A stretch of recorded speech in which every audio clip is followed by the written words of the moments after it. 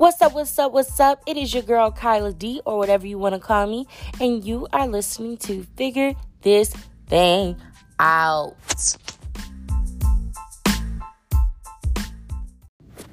All right, so guys, I missed y'all. Let me first start saying I missed y'all. It has been a long summer, but we are back for season 2. I'm doing this for my girls in college.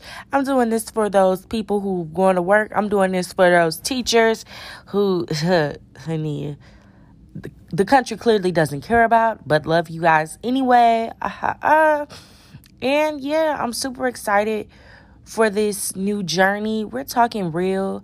Before, I was giving you guys this is my podcast and this is how it feels. But I want to talk to y'all like y'all my friends, because at this point you are, period. And I want y'all to be cool, and I want y'all to understand who I really am and not playing a role of who I think I'm supposed to be on this podcast. So we're going to be really getting into it, because it's not fair for you guys. It's not fair for me to not discuss reality, not this romanticized version of reality. So we're going to get in today's episode, and today's episode is called WAP. And you already know what that means. I want to gag. I want to show. Y'all, the lyrics are quite frankly hilarious, but I think it really tells a bigger picture of where we are as people, and more, not even where we are as people, where we are as Black women. I fully 100% support this song, not because men have been doing it for years, so why can't women do it? Which that is a very, very, very valid point. I simply support it because it allows me to express my sexuality without any conformities. I can yell it, I can scream it, and when I listen to it, I feel like a bad bitch. I feel like a baddie. You know, I think what we try to do so many times is be a conservative person, and if you are that type of person, more props to you. If you conservative, and then at home you might listen to it, you know what I'm saying? It's just out loud. I think women have gotten to the point where we can live out loud. Black women have gotten to the point where we can live out loud, which I'm very happy about. Which I think that despite the men's interactions with each other about this song, which is crazy, we'll get into that in a second, I truly feel as though that Black women have gotten to a point where it's like, you know what? Fuck the rules. You know what? Fuck whatever you're talking about. What I'm giving you right now is me completely, and I'm going to do me completely. You know, we've branched out, and some of it you might disagree with, but hey, baby, we don't care at this point. We've grown. We've mastered the art of control of ourselves and our bodies and our sexuality. And honestly, this is fantastic. So I love that. And I really want to get into the men's comments. I have never been more disappointed in Black men than in the past 3 weeks of my life. And I had a lot of time to be, embarrassed by Black men. The way Black men reacted to this song was like, we were hoes, and if you sing this, you're this and you're that. And it's like, we've literally been called bitches and hoes, all these things in the rap game. And then on top of that, y'all come home with your fake rapper ass ways, come home singing the lyrics, then treating people like shit because of what you heard in the video or music. Oh, we're not talking about it, are we?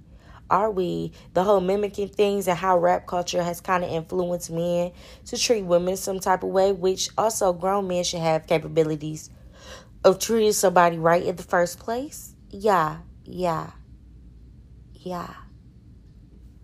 I just think Men just I don't know where the disconnect is between black men and women. I'm trying to find the disconnect. And this goes into Megan and Tory Lanez. Before I start, Tory Lanez. This is for Tory Lanez, you big, fat, white, nasty, smelling, fat head. Ooh, I don't understand how somebody could be so vicious towards black women. And if you feel like Megan did something to get shot, something is wrong with you. Something is wrong with you. Because nobody who has their back turned should have gotten shot. Believe black women the first time. And I'll say it again just in case somebody needed to hear it. Believe black women the first time. Quite frankly, I'm tired of you rink-a-dink ass niggas treating black women so bad and then calling people snitches. It's like, at what point do we protect black women from the beginning and the end? But then everybody expects black women to fulfill this role of playing the superhero. Black women are the only people that have to play their own superhero. What in the world? We are not your strong suit. We are not your fallback plan. We aren't any of these things. And when we march for black men, when we love black men, when we care for black men, when we go out our way for black men, risking our own lives for black men, how hard is it to just believe us? I think that's the thing.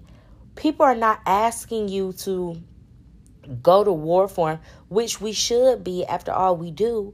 But at Megan's situation, we were literally asking you to believe us. And other black women, oh yeah, I saw you too in them comments playing that pick me role. I don't know who then got in your mind and corrupted your spirit like that, but let's pull you out of it. And let's look at the facts. Because one thing about it, two things for sure, I'm going to protect black women day and night.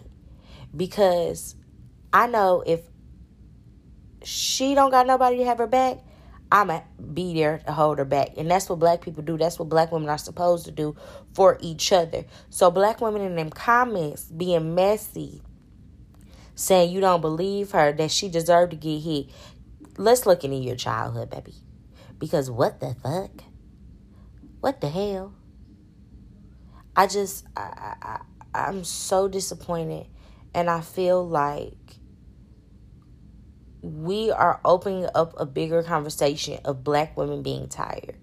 Black women have been tired for some years, you know what I'm saying? But I think we're getting to the point we're fed up. Like, after George Floyd's tragic death, black women flooded the streets. But when it came to Breonna Taylor, black men didn't flood the streets. You get what I'm saying? We made a whole riot for George Floyd. But Breonna Taylor's name, you see it in hashtags, but the movement wasn't there. And that shows a repetitive cycle of black women always showing up for black men. And when it's time for black men to do the same, they don't. And this ties back into WAP. Oh, I was going full circle with this, guys. Don't get me wrong. Goes back into WAP simply because we have a song that empowers us, makes us feel sexy, makes us feel good, makes us feel like we're our true, authentic selves, really. And it's a bop. Like, at the end of the day, it's a bop. Kind of. But that's a different story for a different day. But it's a bop, you know what I'm saying?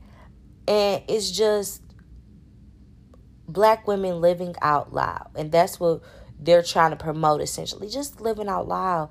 Being who you are. Being who you want to be. And just, I think black women are just tired, y'all.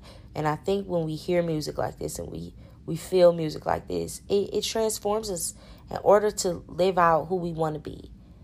So, yeah. That is my my tie of society through WAP. I'm so glad to have y'all back. I think that this is going to be different.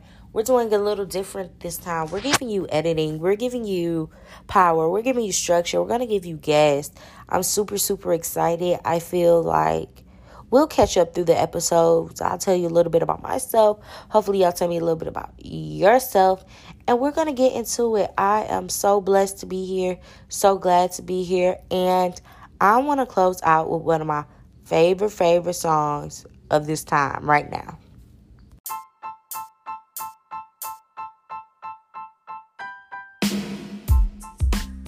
All right, coming live and direct, we are closing out this WAP episode with none other, Big Latto. You already know, WAP, period. Catch y'all next week.